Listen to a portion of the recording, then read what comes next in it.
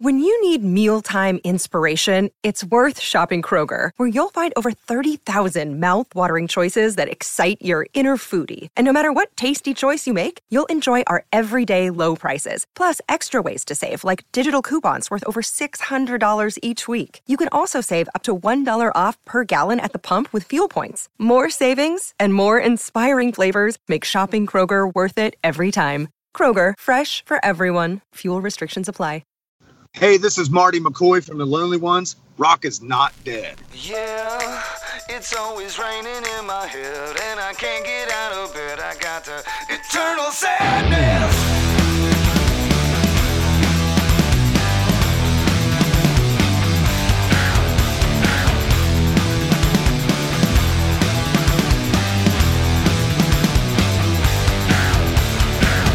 I had a dream last night. I finally ended this miserable life. My friends were sad and crying, but I woke up this morning and started smiling. Send the angels, 'cause I'm in hell, and I ain't got the guts to do it myself. Feels like I'm climbing up a mountain of hills, yeah, and every time I turn around I need a refill. Yeah, it's always raining in my head, and I can't get out of bed. I got the eternal sadness. Here comes my anxiety again. I can't afford my medicine. I got the eternal sadness.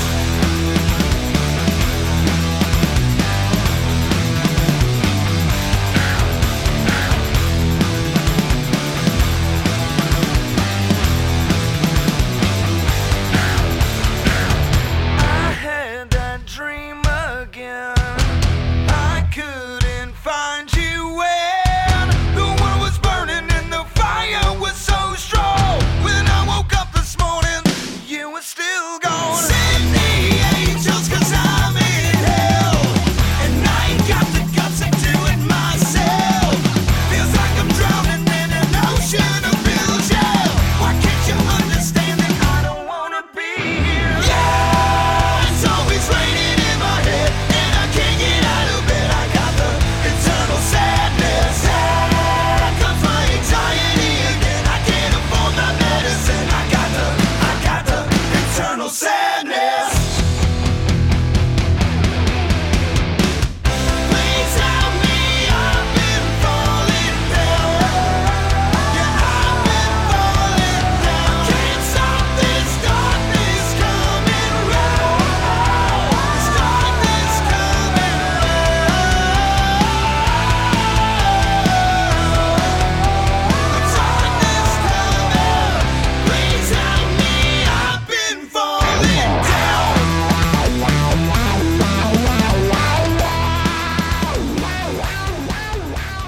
Welcome to Cobras and Fire. This is LC, and I am with Marty McCoy of The Lonely Ones today, and formerly of Bobaflex. How are you today? I'm doing great. How are you? I'm excellent, and glad to have you on the show. Bobaflex is they're basically one of our, I would say, the newer crop of bands about a decade ago that kind of gave us hope for rock and roll. Ones like Texas Hippie, seriously, it's like Texas Hippie Coalition, Danko Jones, Mustache, Monster Truck, just to throw a couple of the ones out there. So, happy to have you on the show, and I'm go glad ahead. I'm glad you put us in with Monster Truck. I love that band. Yeah, they're just excellent band. And yeah, so essentially I just wanted to kind of start off with just talking about The Lonely Ones and kind of how that came about and kind of the plans for this new band of yours. All right. Well, The Lonely Ones came about. Bobaflex was doing really, really well. We had built this thing up from the garage all the way to the big stage. And I was having the time of my life and was really seeing, the crowds bigger and bigger, and the Spotify numbers and radio stations and all that stuff. Really, really finally getting to a place where I felt, not like a loser. Okay. Not like a loser with cool hair. And then my brother, who was, founding member and huge driving force with me in the band, he decided that, he wanted to be home, and his daughter turned 13 years old, and that was a huge milestone in his life and her life. And he was like, he just didn't want to miss any more piano recitals or miss any more, volleyball, games or anything like that. So he decided, it was time to come home, and that's when he was his happiest, as when he was being a dad. And we could see that. We could see it on his face. It was glaringly obvious. He loved being in the band and loved being on stage and touring and stuff, but he was the most happiest. That piece that was missing was that constant in his life of being home and being the dad. And so we understood. It was heartbreaking and stuff, but we supported him and understood exactly where he was coming from. And the rest of us, the remaining members of Bobaflex, were like, well, we feel like we're just getting started, So we decided, let's change the name, because Sean was such a huge driving force that it wouldn't have been right to continue as Bobaflex without him, which was scary at first. But then after, we had, processed this information and realized it was over, it was like a breakup. Once you get over the heartache, you realize you get to go out and find new things. And so it was really exciting for us to and I wouldn't say we started over, because we have such a loyal fan base and wonderful people that surrounded Bobaflex. It was like, instead of starting from square one, we felt like we could start about square five and do something new and exciting and do things differently. So that's where we're at. And so far, so good. Besides the pandemic hitting right when we launched a new group. Yeah, that was a bit strange. It's like, there's our first hurdle. And then they also are like, Sean, look, you didn't have to tour anyway. Yeah. Right? Not enough time to where you were like, let's get back on the road. But yeah, so, Jimmy and I and Tommy and Jake were we were heartbroken and kind of, it was freaked us out. It's like, this is something we put our lives into, and now it's over and there's no turning back. What do we do? And then we decided, we enjoy playing music with each other. Like I said, we were just getting started. We're hitting our stride as writers. I think, with the Bobaflex stuff, we were getting better and better every album. So it just made sense to continue, change the name. That way we could, Bobaflex is great. I love it, but I want it off of me. I want something new. I want this excitement, this kind of thing. And so when we decided to do that, everybody's attitudes kind of changed. Like, oh, okay, these are the cards we're dealt. Let's play our hand. And it's us four members. We're a well-oiled machine together. Like I said, we're hitting our stride and writing together, and we just decided let's use everything that we had for Bobaflex and that excitement of from the industry of who's this new band, and let's see what happens. Let's see how it goes, and we've been really lucky with our fan base. They've just kind of moved over with us. We were like, yeah, it sucks, Bobaflex is over, but let's see what you guys got. And then we released our first song, and they were like, we're all in. Yeah, I was gonna say. First off, what an album to go out on. Eloquent Demons. I love that record. I have we have all kind of a scale of albums that hit all the check marks, and the album cover, amazing. You've got that's Kyle Hotz. Kyle Hotz did that. It's HOTZ, and he's a comic book artist. And we found out that he was a fan of the band, and we thought, you never know. Like, we asked this guy, like, oh, we love his work. My brother's a huge comic book fan and knew exactly who he was, and asked, just send him a message. And he's like, oh, I love the band. I'd love to do it. And that was one of the first times that we'd ever sent something to an artist, and his first rendition came back. We were like, oh my God. My brother said, make my horns bigger than my brother's. That was the only change. And so he blew us away with that. And it's one of my favorite album covers that we've ever had. Yeah, it's. I'm assuming the title was first. And you said, we're calling the album Eloquent Demons, and they went from there. Is that kind of what it was? Yeah. Yeah. Yeah. Sean came up with the name, and I was like, oh, I love that name. That's amazing. And then the guy sent, Sean, and he talked on the phone for like 20 minutes, and that was the thing he sent us back. That was the cover he sent back, and I was just like, my jaw dropped. I was like, that's amazing. He nailed Jimmy and Tommy, like, on Facebook. Yeah. On Facebook, if they put that picture up, it tags them because it's so, You know what I mean? Oh, you mean automatically it does? Okay. Yeah. That's pretty funny. He knocked it out of the park, and I couldn't have been happier. And it was a dream for my brother for Kyle to do the album cover. It made him so happy, and like you said, what an album to go out on. I listened to it the other day, and not to toot my own horn, I was on a long drive, and my Bluetooth was acting weird for some reason, and so I was like, oh, well, the Eloquent Demons album is on the floorboard of my car unopened, so I popped it in and listened to it all the way through. Without a producer ear and without that kind of, oh, we could have done this different. I hadn't listened to it so long. It was new to me again. And I was like, this is a sonic masterpiece. This album rules. Why did you quit? What the hell's the matter? What? So that's I think my two favorite albums are Charlatan's Web and that one, because they're quick hitters. You got just basically 9 songs, an intro, and the production on those. I was going to ask too, is that there are bands with bigger budgets, things like that, and is this all done in the same studio? Because it's just the sonics are excellent. Funny that you said sonics. The place is called Sonic Lounge. It's in Columbus, Ohio. It's in Grove City, Ohio. We've done most of our records there, and we've grown. The guy that owns the studio is my best friend. His name's Joe Veers, and I've been recording with him since like 97, 98, and I've seen him grow as a producer and an engineer, and go from a great studio that worked out to having his own studio.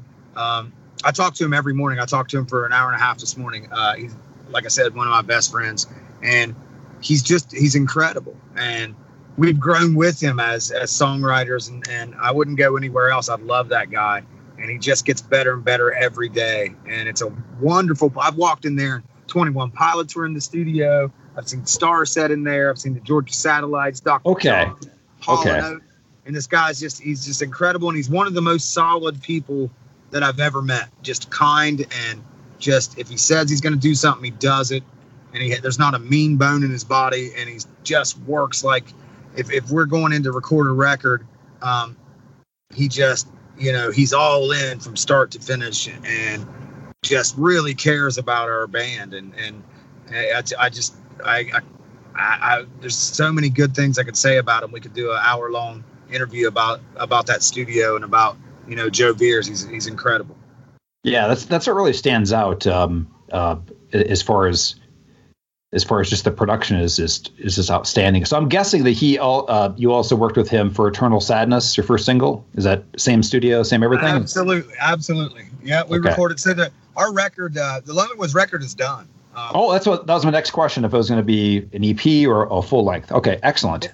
It's done, but as far as the music industry changes so fast, and Jimmy said it the other day, and it cracked me up. He said, "I never thought, my dream of being in a national touring rock band, that I would say the word algorithm so much." Right. But so with the Spotify algorithms and things like that, the way people get their music these days, it's like putting out records putting out a full length album to me doesn't make any sense. It's like, you got to stay in people's faces. So we're releasing each song as a single first. And then when we're done releasing singles, we'll put it out as a full length record and start working on the next one. Because my thoughts are, do you remember what you saw on Facebook 15 minutes ago? The answer is no. No, I agree. And I'll go into more about the Spotify and how that works for the industry, because we always hit on that too. But I got to tell you, a lot of times when bands reform or do side projects or things like that, you're like, how is this going to go? But when Eternal Sadness hit, I was like, wow, this is in your face. It's got, I mean, from everything from the bridge took it next level to the outro with the vinyl, sound and things like that. I was like, okay, I'm in. Just like you said, you know what I mean? So it wasn't really a deviation from kind of the sound you created. Would you agree?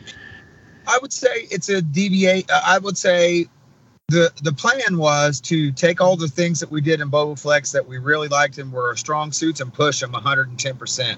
And all the things that we didn't like, never do again. And the other difference is that Jake and Jimmy are original members of this band. And in Bobaflex, we never told them, you can't do this. And Sean, Tommy, and I are the leaders, and this is just how it goes. We would never do that. but subliminally, I feel like they felt that way a little bit. Sure. You know, they were able to spread their wings and do what they could do in Bobaflex. But with this band, they're in from the ground up. So their influences are definitely coming in way stronger. And I love that. I think it's great. Jake is a more modern kind of guy, you know, like bands like Bring Me the Horizon and I Prevail and stuff that he's really turned me on to. And Jimmy's more of a 70s kind of guy. Me and Tommy are more like Pink Floyd and Tool. And so like all these influences are coming in with no bias and you know, let's just write a great song. And it doesn't matter, you know, who came up with it or what influences it comes from. And we always did that in Bobaflex too. But this, you know, it feels like they're not that they weren't invested. They were 100% invested in Bobaflex. But this feels like, you know, it's their baby from the ground up as well. And they're definitely a lot more vocal and a lot more, you know, things that where they felt maybe they were stepping on toes. They don't feel that way now. They're like, no, this is what I think. And it's like, cool. So when picking the name Lonely Ones, I mean, where did that come from? I mean, why so lonely? Well, okay. So it's quite a good story. Well, not a good story, but there's many reasons. When you're in a rock and roll band and you're living your dream and you're going out on the road and you're playing shows and the crowd singing back to you, it's this huge high feeling. But you lose relationships back at home. You lose, you know, I had some really personal stuff that was devastating to me that happened right before Sean left the band. It was like this huge shit storm. I mean, are we allowed to cuss on here? Yeah, you can say whatever you want. Please, okay. Please. We celebrate profanity. All right. It was this huge shitstorm of things that happened to me all at once. It was like, and you know, I realized part of it is because of my lifestyle and the occupation that I chose. It's like the reason why Sean left the band. It's like, it is a wonderful job. But you miss things like, you know, volleyball games and birthdays. And, you know, we got to the level in our career that we didn't miss Christmas and Thanksgiving and birthdays and shit like that. But, you know, the everyday thing of you get home at 5 o'clock and your significant other's there and you have this normal life. That's not feasible for what we do.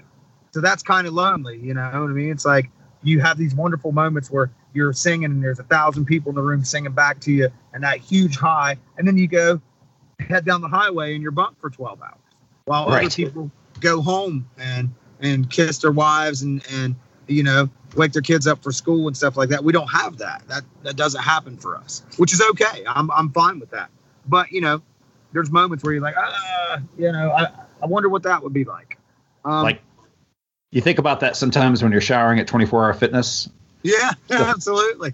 That's kind of your style, right? You got the tour bus, and that's it. You go town to town and avoid hotels. I think that came up in a previous. Yeah. Yep, we go to the Planet Fitness and we take showers and we Planet. All right. Yeah. Okay. And we work out. I gave Planet Fitness a plug. They've been really good to us. You know, and you go work out and you take showers and it's, you know, it becomes kind of, you know, a welcoming place because they're pretty much laid out the same. So that becomes your morning routine. And you know, but it is one of those things. It's like I've lost relationships that I really didn't want to lose because things, not anybody's fault. Things just happen, you know. It's like people have children and people want to have children or people want to do these things that sometimes I can't do because, you know, I'm in Cedar Falls, Iowa, playing a show that's very important to me and to other people. You know, after a while, it's the mystique and the stigma wears off of, oh, it was cool dating this guy in a band, but this guy in a band's never here. Right. It gets a little lonely and it doesn't only suck for us. It sucks for the people you're trying to forge these relationships with. It's like, God, it's got to be rough to be like, okay, well, you know, I'm sleeping alone again tonight because my significant other is, 1,000 miles away. And I'm sure that kind of goes into the songwriting for like Eternal Sadness, which is one of my favorite type of songs where it's the subject matter is a bit dark and then, but it's actually an upbeat song. I love to do that where it sounds like a party, but then if you dig in, you're like, oh, right. Exactly. And I feel like that connects with people a lot. So that was the point of Eternal Sadness was I was really down in the dumps. Like I said, I had, some personal stuff going on that was, I didn't see coming, hit me like a Mack truck. and I was really down in the dumps. And then Sean decided to leave the band. So the two things that I thought were a very solid, consistent thing in my life that were very important to me are now gone out of nowhere. Bam, nothing I can do about it. So I was in a pretty dark place, and some things ran through my head that never ran through my head before. And so that's what I wanted to do was, instead of, it took me a while to realize a lot of people feel this way. And I always, feelings and things like that, I kind of push them away like, ugh, that's lame. Don't be that way. So that's the concept of that song was I really had to get this out on paper. But at the same time, I felt like, oh, depression's this new thing. Everybody's doing it. That's why it has that swing kind of 60s dance feel like, right. It's the new thing, like the jitterbug. Everyone's doing it. And you can do it. Okay. It's hip. It's cool. You can do it too. It's how I felt like, oh, okay, I'm one of those guys now. And I didn't want to be that way. But what, so that was the whole concept. The song was, has many levels or many layers like an onion. Sure. Like a delicious sad onion. Yeah. Okay. A delicious sad onion. Working title, right? I think so. Yeah. So I got The Lonely Ones, the song. Which came? I know that you said that the inspiration for it, but which came first, the chicken or the egg? Song or band name? Eternal Sadness was first. The Lonely Ones was second. I am the lonely one, and I ain't seen the sun since I left home. Take me in your arms, tell me I belong, and let me rest my soul. You let me rest my soul.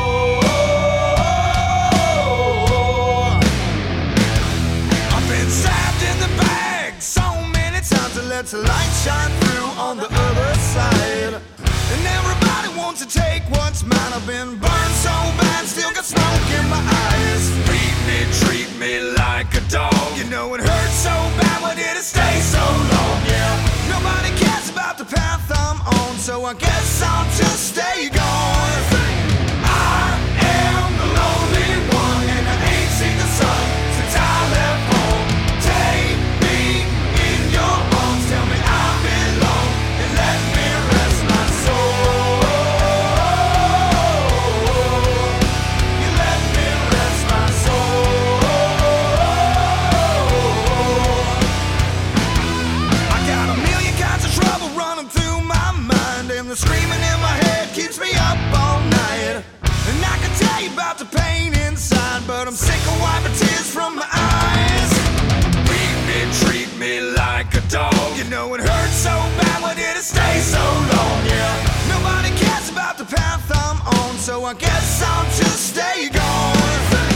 I am the lonely one, and I ain't seen the sun since I left home.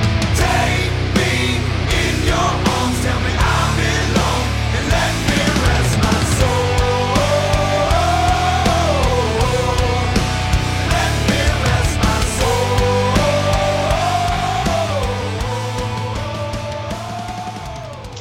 The name came first, and then the song came second. And it was the same kind of concept. It was like, the life-changing events, and then I really got to see some people's true colors, and like, oh, okay. So that's, The Lonely One was like, when I wrote that song, it was like the lyrics are so true. It's not just, hey, these are lyrics that everybody can connect with. These lyrics are really personal. Like the line, I've been stabbed in the back so many times. Some things that happened, I was like, I can't believe this is happening.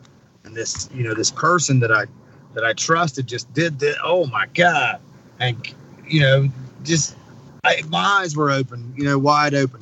And so, yeah, those lyrics are absolutely, they sound kind of like, kind of like they could mean anything, but they mean, there are things that happen like literally right in front of my face. So I'm not talking about, oh, this is generalized. It's like, nope, this is about what this happened last week, this happened today, and this happened 24 minutes ago. Yeah. So it's pretty, like I said, and that's why Flash came about. Just because Jimmy was like, dude, you're in a dark place, and the album and the music was reflecting it, which I like, but we need some kind of uplifting thing on this record, for God's sake. Yeah. Okay. So yeah, so you can't be more upbeat than Flash or pretty much anything by Queen. You know what I mean? Cartoon upbeat. hero that's going to save us all. I was like, well, that'll balance it out. That's right. It was an interesting. It had to be extreme because it was a pretty dark record. I gotcha. So, well, will there be so on this record, besides like including that, will there be anything like Lights Out or more party type songs too, or is it all kind of that same vein? It's all pretty dark. Okay. But the next song that we're coming out with is a love song. It's called Real Big Trouble. It doesn't feel like a love song. Like you said, it's I like the meanings to be not wildly obvious. I think you got to dig in. It's called Real Big Trouble, and it's like met a girl and it's like I'm never doing that again, and then some things happen. I was like, oh man, I'm in trouble.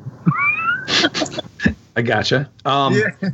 So here's the song's about. I was like, oh man, I'm doing it again. I'm in trouble.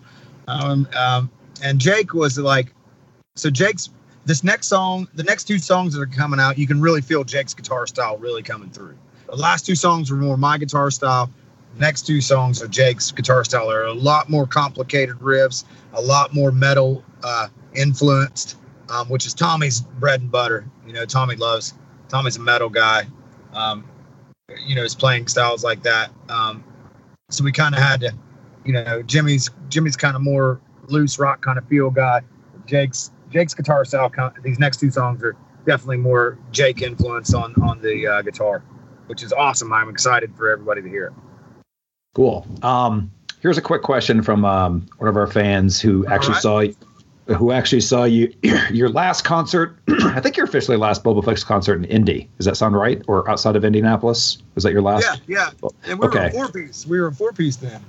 Yes. So that was my question. Is that he said that he heard a new song that day, and he doesn't remember what it was. Which one was it? It was the Lonely One. Okay. That got it. So that confirms his question. He wanted to make sure that was correct. A little trivia. So, I did not know that though.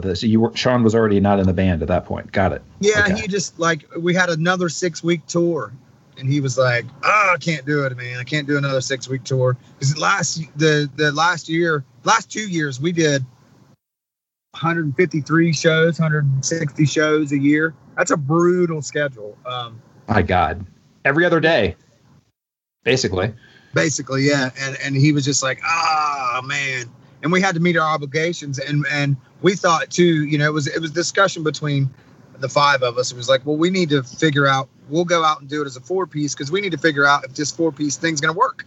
Right. It's a Lonely Ones model that we want to do. We didn't want to bring anybody else into the band because it's like, well, there's another person. You never know what you're going to get. We know what we're going to get with the four of us. We're all on the same page. So we'll go do this last Bobaflex tour, meet our obligations and for the fans and for the, the promoters and that kind of thing.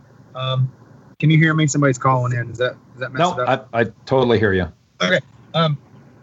So we'll go do that and that'll prepare us for hit the ground running with the Lonely Ones. And it worked out well. Our first show was in front of like 9,000 people. It was like, okay, no chance to warm up anything, just go. And it worked out really well. And we got really, really tight and really, really comfortable. It was a 4-piece. And that show that guy saw was one of the last ones where we were just firing on all cylinders. Where was the 9,000 at? Some fest, I assume? Yeah, it was Rock Fest. Rock USA or Rock Fest, one of them in Wisconsin. I always get them confused. It was incredible. We were headlining the second stage, and there were so many. It was outdoors. There were so many people that people were taking pictures of the concert. I don't even know how many people were there, but they were taking pictures where I looked like an ant on stage. Not like somebody's ant, but like the insect. Right. I gotcha. A-N-T is what you're saying. Yeah. Right. So on that too, are you guys still based in Columbus? Yep. Okay. So the first time I saw you guys live was at Rock on the Range, I think in 2010 or 11, one of those two. And I went to several ones after that, but I always thought curious, and we always go to the industry stuff, that one is right in your backyard, but that was the only time I think you guys played there. And what was up with AEG or Danny Wimmer or what's? Well, we played it twice. Okay. And they were both incredible for us, it was one of the coolest shows that I'd ever played. It was outrageous. And the second time that we played, my parents came to the show, and my brother and I took off with my parents. We stayed for a little bit, and my parents were in town, and they're older, and it's a pretty good drive. So we, went and had dinner with my parents and left the festival, and we're on our best behavior. My drummer, who Tommy, not my drummer, I hate when I say that, the drummer, Tommy's like the greatest drummer ever. He's a super chill guy. He's wonderful. So he stayed at the concert, had a good time. But we had a guitar player. I think this is what happened. I'm not sure. We had a guitar player, incredible guitar player at the time, but he got wasted. I think he fucking acted like a dipshit and caused us not to be able to come back. Really? I think so.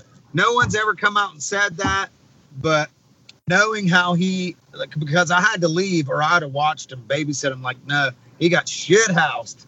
And he was an idiot when he was drunk. So he was in the backstage causing issues and stuff. I guess. Think so. Bobaflex was notorious for our partying, but we were always cool. We were always, it wasn't like we broke bottles on the floor and screamed and yelled in trash dressing rooms. We just, we had way high tolerances. You were cool like Lemmy. You didn't cause any issues. You just drank. I wouldn't say that cool, but I'd say okay. But I think that's what happened. No one's ever come out and said that. But I mean, as the fan base that we had in the area and around surrounding states, it was like, I don't understand why we wouldn't have been invited back because of that, because of what, the fan base that we had and the people that wanted to see us there. I think that's what happened. I'm not sure because I wasn't there, but if I was a detective, I would say that dipshit messed it up for us. Wow. But, yeah. I don't know. I'm not 100% sure, but that's why when everyone's like, the lonely ones, it used to be Bobaflex, I'm like, shh, quiet. Yeah, be quiet so you can get hooked up on those. See, I want to play Rock in the Range. I want to play Sonic Temple so bad again. It was so much fun. And it was, oh, God, how many people see you there? I mean, that's the equivalent now of what we have going on tour with Ozzy Osbourne and no one knowing who your band is. And then when the tour is over, everybody knows who your band is. And it's like, I love that experience so much. And I think that's what like I said, if I was a guessing man, I would think that's what happened. And I can understand that. I won't mention the guy's name, but I had many instances where like, what are you doing? Why? Gotcha. We had another guitar player, our original guitar player, won't mention his name either, did some dumb shit in the House of Blues in Orlando, Florida, and got us banned from there. And it's like myself, Tommy, and Sean are like really super nice guys, and like we have to pay for these idiots' mistakes. It's like, that's why, the new band, everybody's super cool. Their alcoholism is in check. That's what I was going to say. You said, like, can you play guitar and can you handle your alcohol? Those are the interview questions. They're all super nice, super chill, super, on the same page, goal-oriented guys. And it's like, so hopefully we can mend that relationship. I think that's what happened. Like I said, I'm not sure, but I can understand why, if that's what it was. No, I gotcha. Because basically what we've heard sometimes from bands is that the these big fests that kind of play dirty and it's pay to play, or there's never had that experience. That's good. And I've seen on Sonic Temple, I've seen bands on there that I've never heard of that are they're giving these bands shots and they're doing the right thing. And I've never heard any instances of the pay to play. I've never had that happen to me. I think I think one man's behavior fucked it up for us. Okay. And I'm heartbroken. I'll do anything to get back on there. I'll watch dishes. I'll That's what I'm saying. Like it's always that was always frustrating because I go to a lot of these fests and it's like, why is Bobaflex? They're all owned by AEG and Danny. Well, a lot of them are. So okay, thanks for answering that question. Yeah. Well, you know how it is. You fuck up one of them. The work. It's a big industry, but it's pretty small. You know what I mean? Everybody talks to everybody, and I don't know. Like I said, I'd do anything to mend that relationship, and so I hope that's fixable. So, I think that, like I said, I'm not 100% sure, That's what it is. But that's got to be what it is, man. That's like we put on a good show. We do have a large fan base. So, I mean, it's got to be something like that. So going to, I'm guessing you're itching to get back on the road, or is it nice actually with COVID to finally have a break? No, no, you want to get on the road. Oh my God, this is what I do. It's like being a sheep herding dog that someone thought was smart to put in a townhome. Okay, all right. So you're ready to roll. Yeah. Okay. So when you're touring, here's another question for you. Is it seems like you hook up with a promoter for a town, Denver, and it's, you played Herman's Hideaway almost like clockwork once a year. And that's why I've seen you out here. So, but my question is, a lot of times, do the bands have any control over the local promoter deciding to put 19 bands before you and you guys start playing at 11 o'clock on a Tuesday? Because for the 30, that's called not a great promoter. Okay. You don't have a whole, I mean, it depends. It's like, if you're going into a place that you do okay at, you have, you do shitty or no one knows what's going to happen, then you don't have much control. But if you're going to a place where you know that you're going to sell out, then you have more control. And what we've learned over the years is, promoting shows is hard. I wouldn't wish it on anybody. I feel like those people kind of could be gambling addicts. Like you win big this night, you lose big this night. And it's very, like, to me, it would be so stressful. So it's like promoters are very important because it is a tough business. And the good ones, you make relationships with and you keep them forever and you do anything for them. And I'm sure they feel that same way about bands that do great or are easy to work with and do draw crowds and do their promotion on their ends. So you build these great relationships with promoters. And sometimes you're going into areas where promoters get out of the game and it's a new guy. So sometimes you never know what you're getting into.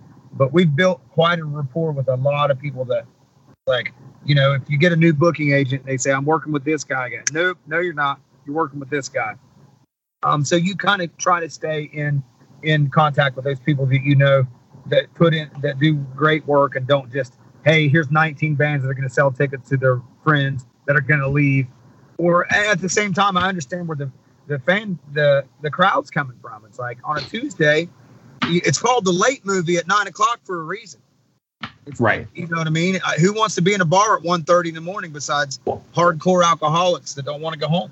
Well, that's my thing is that I think this strategy, this is widespread, but in Denver, like, for example, the reason I'm bringing this up is there's been times where I unfortunately could not see you guys live because I knew that you wouldn't start until 11 because they put 5 bands before it. And I've got kids, their average rock fan is probably in their 30s. And I had to get up at 8 a.m. for work. So it's like, what is the point? It actually makes you not want to go sometimes. You know what I mean? Absolutely. And so what I've learned over the years is the earlier you play, the more people you gain.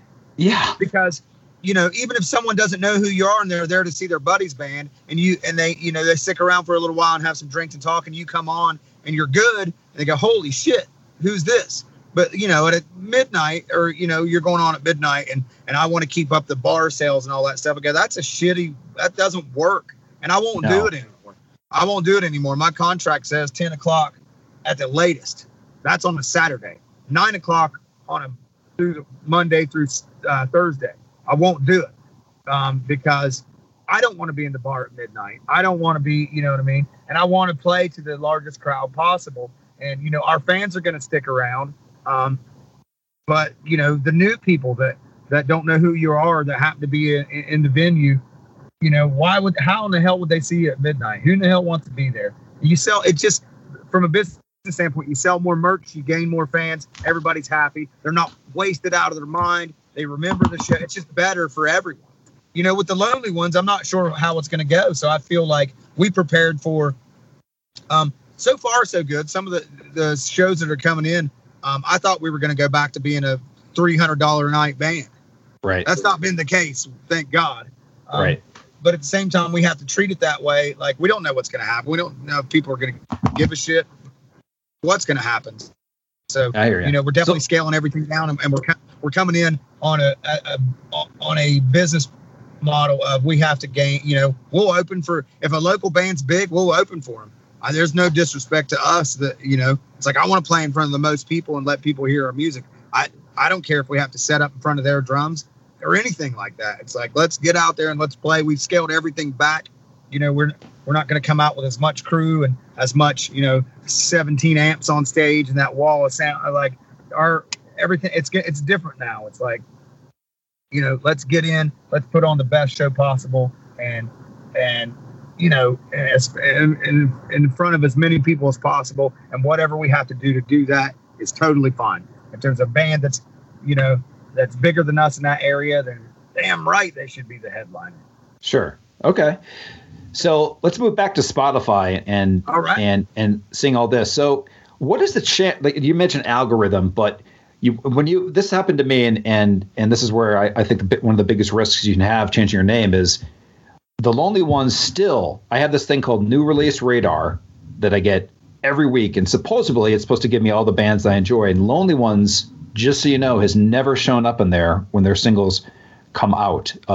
Maybe that's already fixed there, but like, is that a challenge of, you move from Bobaflex and like, I want that to show up. You know what I mean? I've had to hunt down your singles sometimes.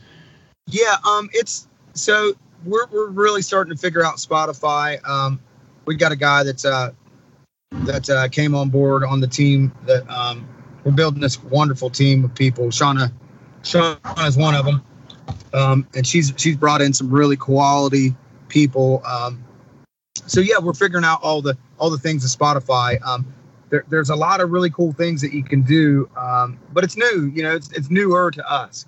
So we brought in a guy that's opened our eyes to a lot of things. And now we're on new release. The Lonely Ones is on New Release Radar. Flash is on New Release Radar, and it's that kind of thing where if Spotify wants you to stay on their platform, so you do have to.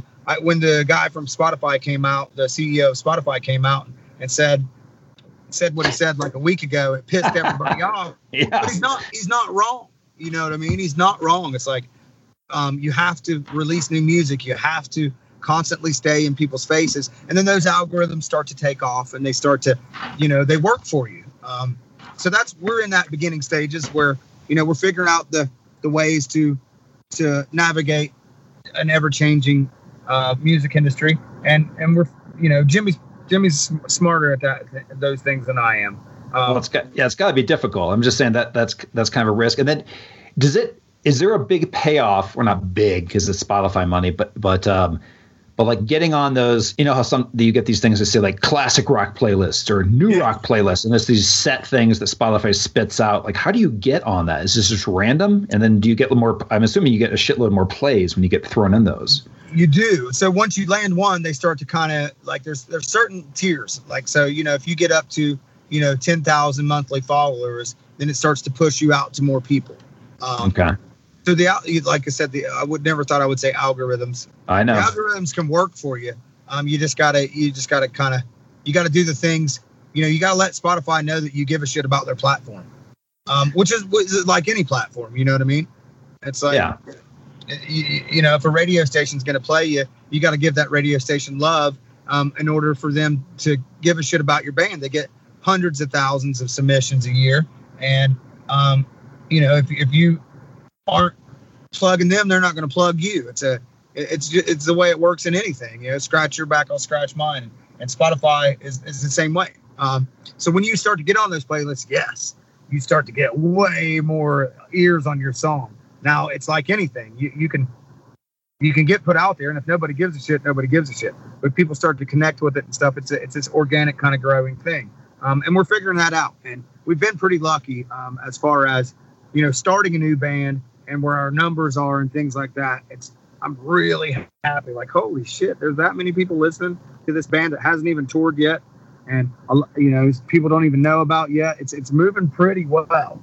And then, like I said, we're bringing people on the team that are helping do that. It's like almost like we're creating our own label, which the Lonely Ones wants to do something different. We were totally independent with Bobaflex, and it was wonderful.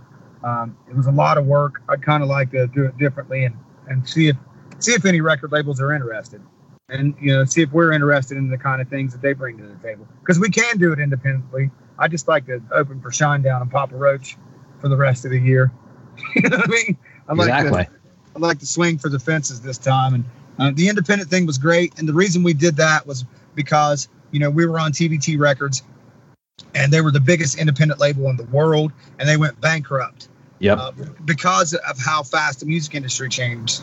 So it was scary for us to even, and it was a nightmare. We were owned by a bank for 2 years, and we had to hire attorneys and do all these crazy things to just try to be a band again, through no fault of our own. So it was scary. At that time, we thought, all the record labels could go away. The big ones could go away. Who knows what's going to happen? So we decided to just kind of play it close to the chest and do our own independent thing. Well, those record labels had weathered the storm, and they'd figured out the way to keep the music industry moving, and we want to be a part of that again. So go into that a little bit more, because I was always a little confused on that. So TBT, I think, even had bands like Clutch on it. They had Seven Dust. They had the first couple Nine Inch Nails records. They had Little John, the Yin Yang Twins. They were a big label. They were doing some incredible things. They had Default. They had, their roster was massive. They had New Year's Day. They were doing great. And when they signed us, they were like, we want to show the world, because they did. They had Pitbull, and they were kind of focused on the hip hop world, and they were having great success with that. But then when they signed us, they were like, we want to show that we can do rock again too. And we were like, I called my mom. I was like, Mama, I think this might be it. Right. And then bam, they went bankrupt out of nowhere. I don't know why, you know what I mean? They were holding it in, didn't really tell us why. It was just over. And then the bank owned us, and we couldn't release music. We couldn't do anything for a long time. We were playing shows, selling T-shirts just to pay attorneys to tell us, you're screwed one day. No, you're out the next day. No, you're screwed. No, you're out. No, you're screwed. And it went on forever. So, that was a really, really hard thing to deal with, because all we wanted to do was play music, and we were starting to do really, really well. And so it was just a scary thing. We didn't know what was going to happen. It wasn't like we were like, screw the big record labels or anything like that. We were just like, they could all go away. Who knows? There used to be a bunch of lamp oil salesmen that ruled the world, and now they're gone. So we didn't know what was going to happen. So we just kind of thought, well, we can count on ourselves. And then we got into a business model where we were making really good money, and we weren't splitting it with anybody. And it just kind of just stayed that way. And it was getting bigger and bigger and bigger, slower than you would on a major record label with the amount of promotions and connections that they had. But it was, we were paying for our houses and doing the things that we needed to do. So it was kind of scary to let that go. But the beautiful thing is, because of that, we have 8 albums that, 3 of us own. That'll never go away. And it keeps raising. The numbers keep going up on the streaming platforms and the iTunes and stuff like that. So we're allowed to, it makes us able to take more risks with the lonely ones, because we're able to have that, that cushion from the thing that we built with Bobaflex that keeps on giving. So do you own Hell in My Heart now, or is it still? No, we own, From Hell in My Heart on is ours. Okay. Gotcha. So you got that back. No, we always owned it. Oh, okay. So it was the one right before that. Okay. Yeah. Right, got it. Tales from Dirt Town. Dirt Town. Yeah. Okay. That's good. So let me see. I'm just going through my little list here. Are you still good with time? Oh yeah, man. I talk about myself. I can do that all day. Okay. You like your sound? Yeah. I'll give you the link so you can listen to the sound of your own voice later too. Right. Right on. All right. So I guess going with that, besides the music label part, sometimes we have this thing called Perfectly Rated on the show, where we look at bands, we're like, okay, I get why this band got to a certain level, even though they've got this following and things like that. Where for Bobaflex, we look at, okay, they look like rock stars, they sound great. Like usually there's like one thing that's wrong, is my point. They look like rock stars, great live, etc. The one thing, just curious, looking back with the name changes, the name Bobaflex, me personally, kind of reminded me of, it's a Star Wars reference, Nerf Herder. When I first hear that name, the band that you are was not the vision that I saw. I agree. I feel like that was a big mistake. I feel like if we'd have had a name like the Kill City Hitmen or something, we'd have got a lot farther. Okay. Was one of the reasons why I was like, when like, you know, because we discussed we should just continue as Bobaflex. We have this, you know, we can make money, we can do this, we can do things more efficient. But I was like, I want to get away from that name. That name turns people off. It just does. You know, some people like, I love the name, but some people just can't get past it, and it doesn't make any fucking sense. But it was conceived at a time when bands like Limp Bizkit and Hoobastank were topping the charts, and the names like Kiss and Poison were already taken. Right. There's only so many band names, so at least it's not. Well, the good thing for it is it doesn't have the word Stone or Black in it, because that's every other band name, right? But okay, well that's. But I agree with you. That name just, if I could go back in time, I go, what the fuck are you? What were you thinking? But it became its own thing, and then became too far into the game to change it. And, right. And it became, people knew what it was. But newer people are like, huh? And you would play them the music. I'd see it, and I'd countless stories of people would play people music. Go, this band's awesome. Who is it? And they'd say Bobaflex. They go, oh, I heard of that band. I thought they were whatever. You know, it's just that. I mean, you know, having the experience and stuff. It's like, you know, the name is super important. And that name just fucking stupid.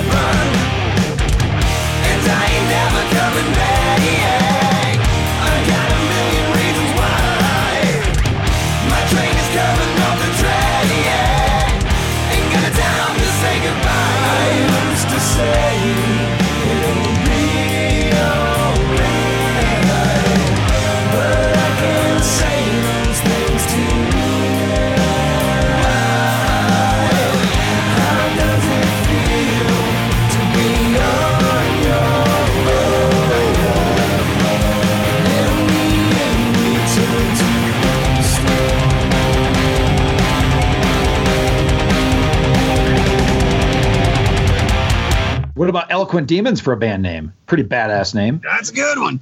Like, right? You know, we had these great titles like Apologize for Nothing. And I loved our music and I loved our songs and stuff. But that name, like, you know how it is. It's like you said, rate this band. There's the one glaring thing that we should have done different way back. If I could go back in time and tell my younger self, do not name the band Bobaflex.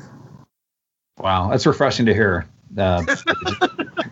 Seriously, because I was like, should I ask this question or is he going to be pissed? So, hell no. I mean, that's why I said, you know, we're starting a new band. I want to get out from under that name. We did some wonderful things with the band, but you know, we did some pretty fucking stupid things too, and we'll never. And that's with anything, you know.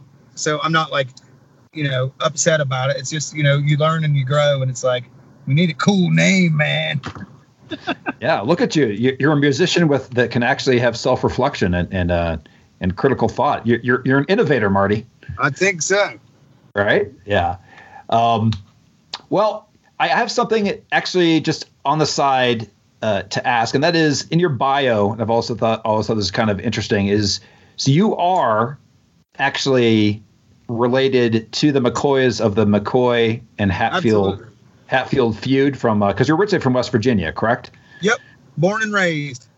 So what is that, like fourth, fifth generation? I don't even know how far back that goes. I don't even know. Like, to me, it wasn't all that interesting. It was just, that's, it was like, what really happened was, when I really started to take pride in that was because magazines and radio stations and stuff started to take interest in it when Kevin Costner came out with the movie again.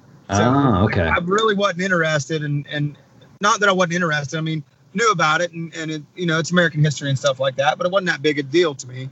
But then when radio stations and stuff and magazines that we couldn't get into, now all of a sudden they're like, oh, they're from the Hatfields and McCoys, these crazy rednecks that shot each other over a pig. I just was like, okay, cool, yeah, that's our way in. Let's soundbite. Yep. Sure. Yep. An angle. Here's a little fact for you though. Are you aware that the Hatfield McCoy feud is featured in a musical comedy dinner show in Pigeon Forge, Tennessee? Absolutely. Oh, you do? Have you seen it? Oh, no, I haven't seen it, but people send me everything. Like, people send me all kinds of crazy stuff, and people sent me the book, and I've seen people that went to that and sent me pictures like, oh my God, did you know this is going on? And what's so funny is it wasn't the bloodiest feud in American history. It was the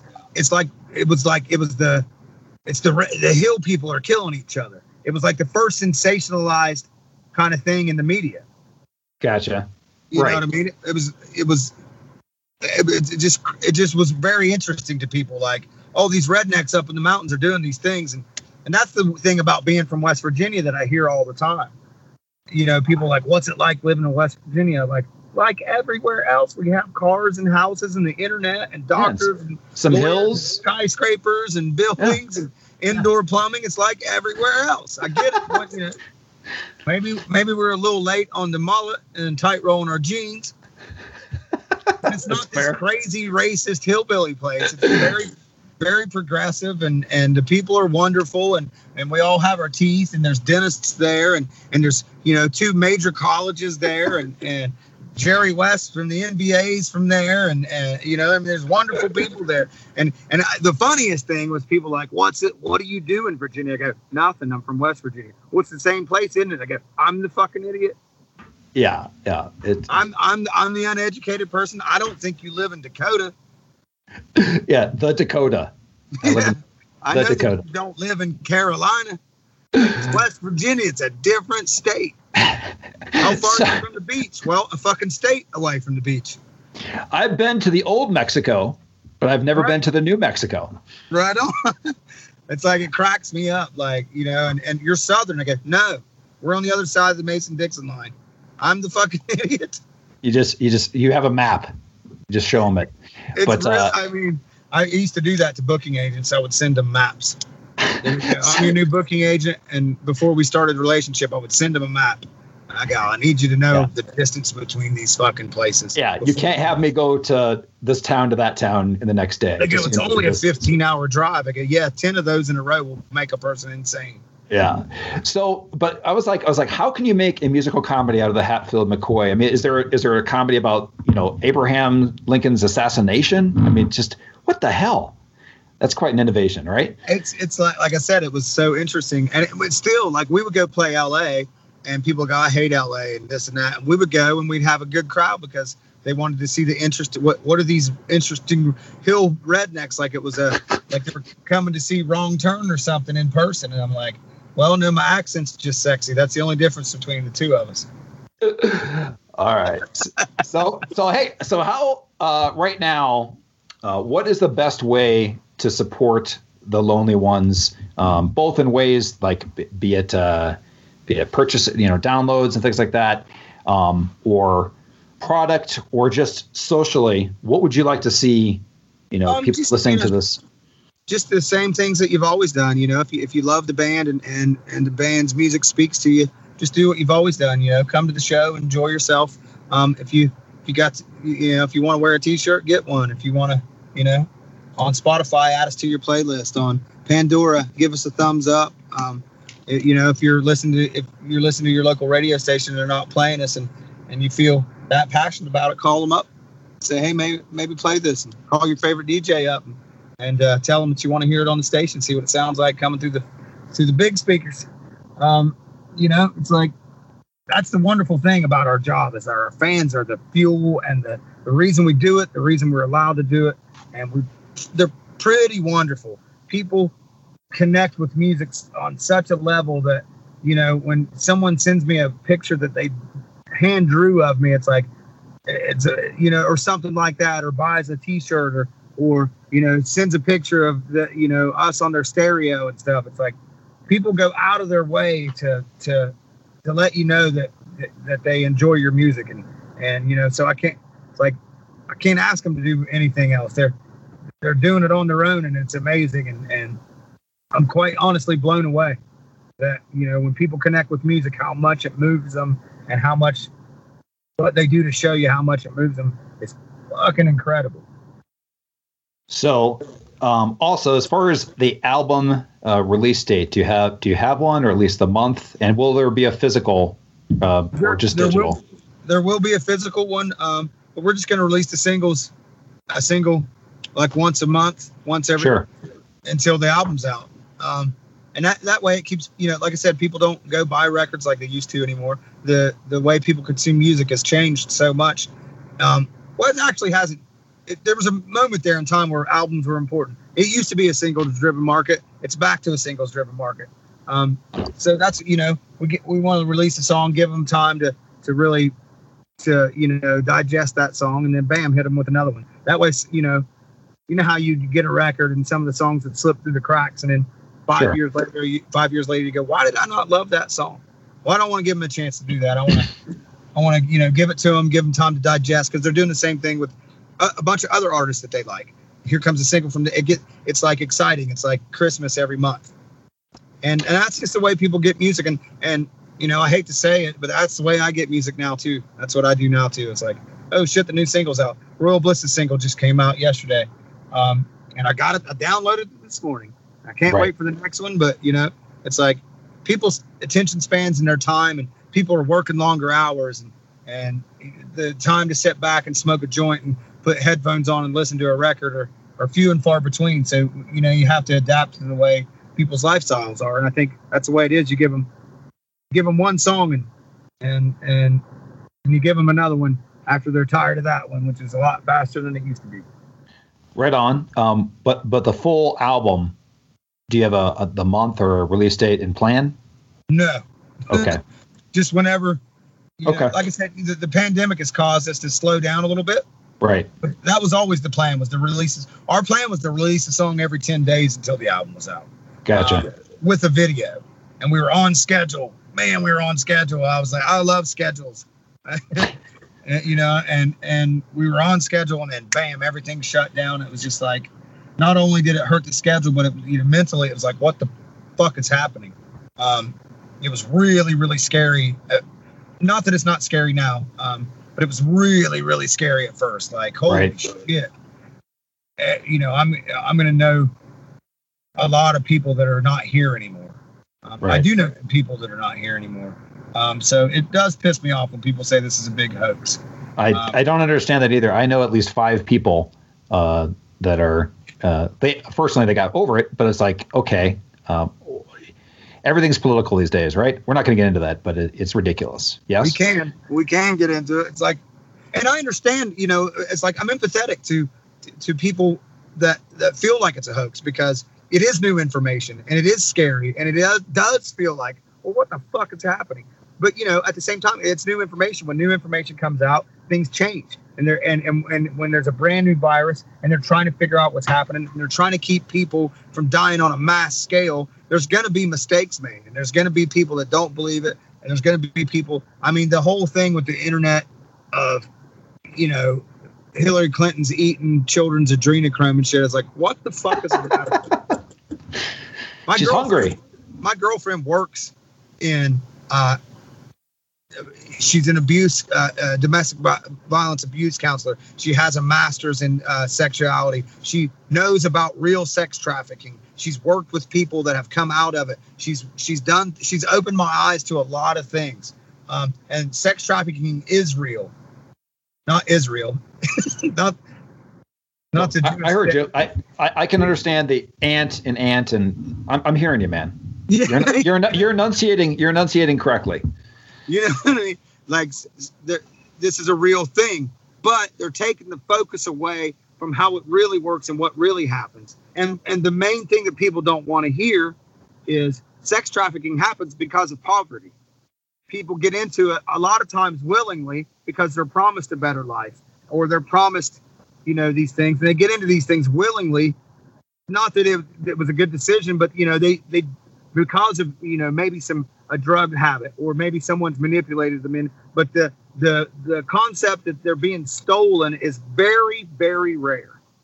The reason these things are happening is because inequality in the system. But people don't want to fucking talk about that.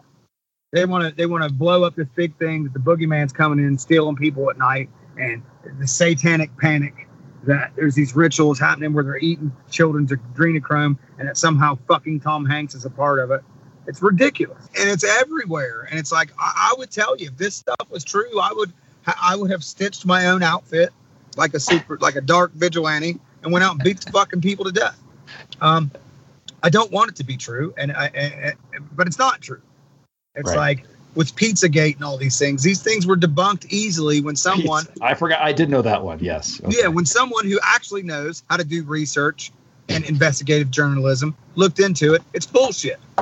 But, you got the internet and YouTube. Someone makes a YouTube video with some pretty fancy graphics and says these things, and these people, people believe it on a mass scale. It's fucking dangerous. So it takes away from what's actually happening.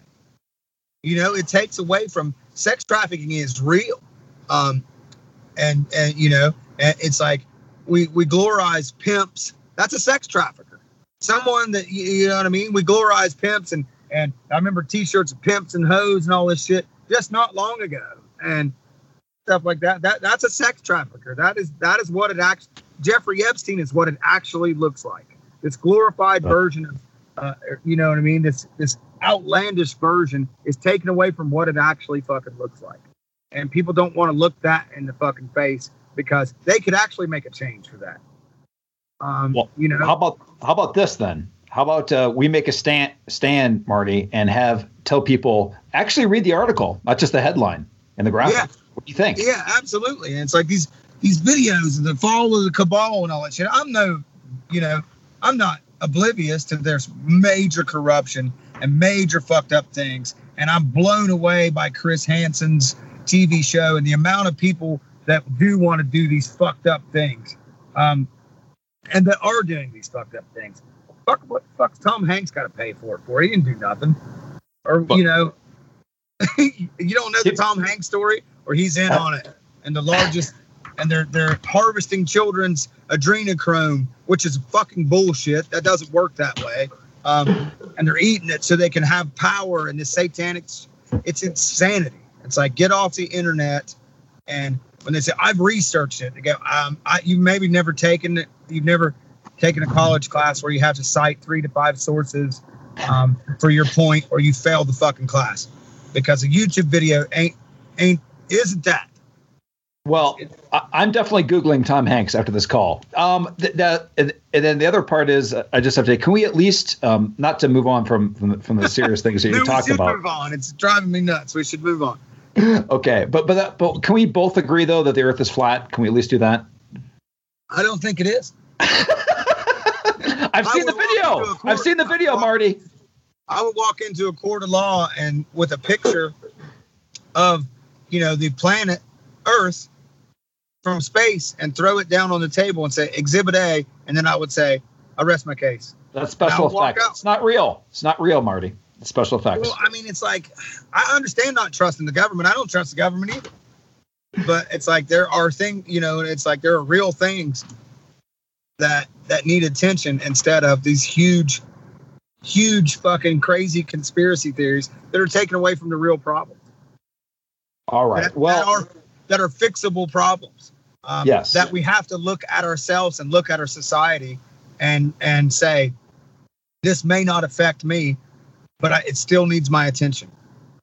Well, I think one thing that's going to solve problems is when the Lonely Ones get back on their Flat Earth tour. So when is that going to kick off or play? I know everything's kind of in a state of flux right now, but like, are you guys going to go on your own tour? Is there maybe talk of a package tour that you've kind of worked out?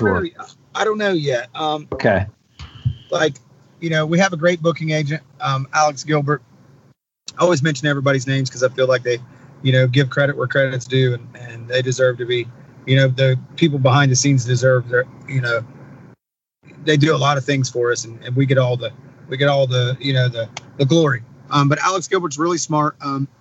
He's got some stuff booked in October, but he's not sure that's going to happen. Right. I really hope it does, but I at the same time, it's like I hope that if it does happen, that it's safe. That the virus is contained and that it's a smart move to do. I really want to get back to playing, but I don't want to get anybody sick.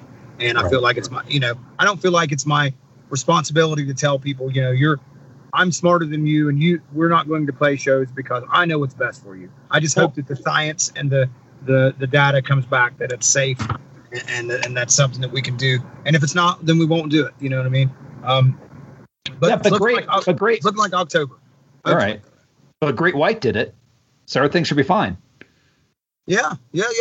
And that's the thing. It's like, we are free to do what we want. And if people want to go to concerts and stuff, it's up to them if they want to go. It's, It's like, if I'm at that concert, I will stay backstage. I will wear my mask. I will, not come out in the crowd like I used to and hang out and do stuff because, I do worry about, my parents are older and I do worry about my responsibility to keep, other human beings on our planet safe.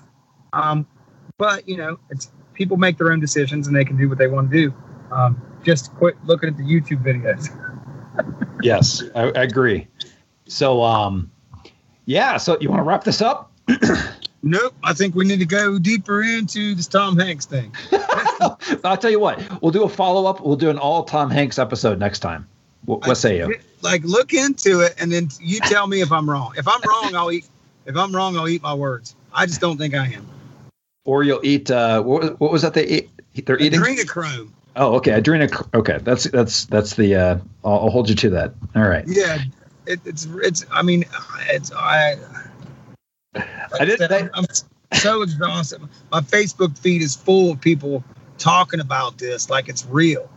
Oh boy. Wow. It's the same people. It's the same people that said Obama was bringing in martial law and there were FEMA camps for our dead bodies and they were turning Walmarts. But my thing is like, well, that didn't happen. So do you just go and gloss over that and move on to the next thing, or are you going to say you were wrong? Yes. Well, you won't get that from me. But all right, I'll let you go. Well, here's the deal. So everybody out there, make sure. What's the name of the next single? Real Big Trouble. Is that accurate? Real Big Trouble. It's a love song. A love song from the Lonely Ones. Make sure you follow them on your streaming platform of choice, or download from iTunes or anywhere you can get your music. Are you guys on Bandcamp too? Yep, we're on everything. Okay, cool. Good old Jimmy. He's the younger brain that knows all these things that I have no idea what he's talking about. Fair enough. All right, man. Well, I wish you the best and looking forward to seeing you guys back on tour. All right, man. Thanks so much for thinking about our band and having us on, man. It means a lot to me. Appreciate it, Marty. Have a great one. Later, brother.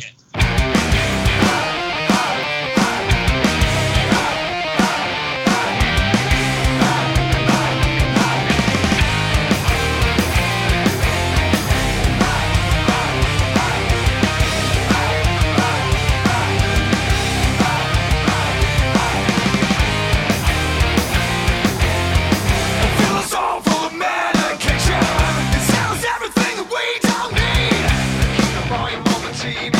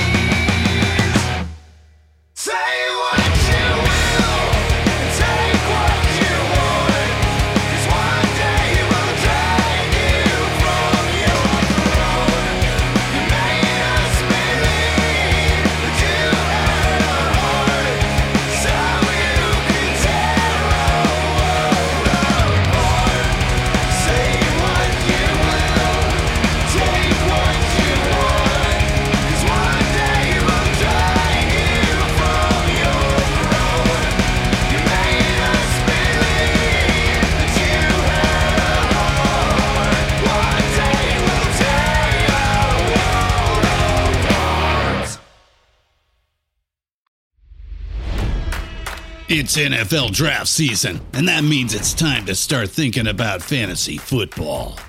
FantasyPoints.com features industry-leading experts and prognosticators using proprietary hand-charted data to help you score more fantasy points. FantasyPoints.com is the place to go for whatever kind of fantasy football you play. Whether you play fantasy football, daily fantasy sports, or do a little bit of everything, Fantasy Points has the meticulously researched content to guide you to victory. And why wait for the fall? Fantasy Points also covers the new spring football league, the UFL. Join the guru, John Hansen, Scott Barrett, Joe Dolan, and other massive names in the fantasy football universe with an exclusive offer. Use code Pantheon for 15% off any Fantasy Points package, including the all-in package, with access to every article, tool, and data nugget that Fantasy Points has to offer. That's FantasyPoints.com and code Pantheon for 15% off at Fantasy Points. FantasyPoints.com, code Pantheon. Score more fantasy points.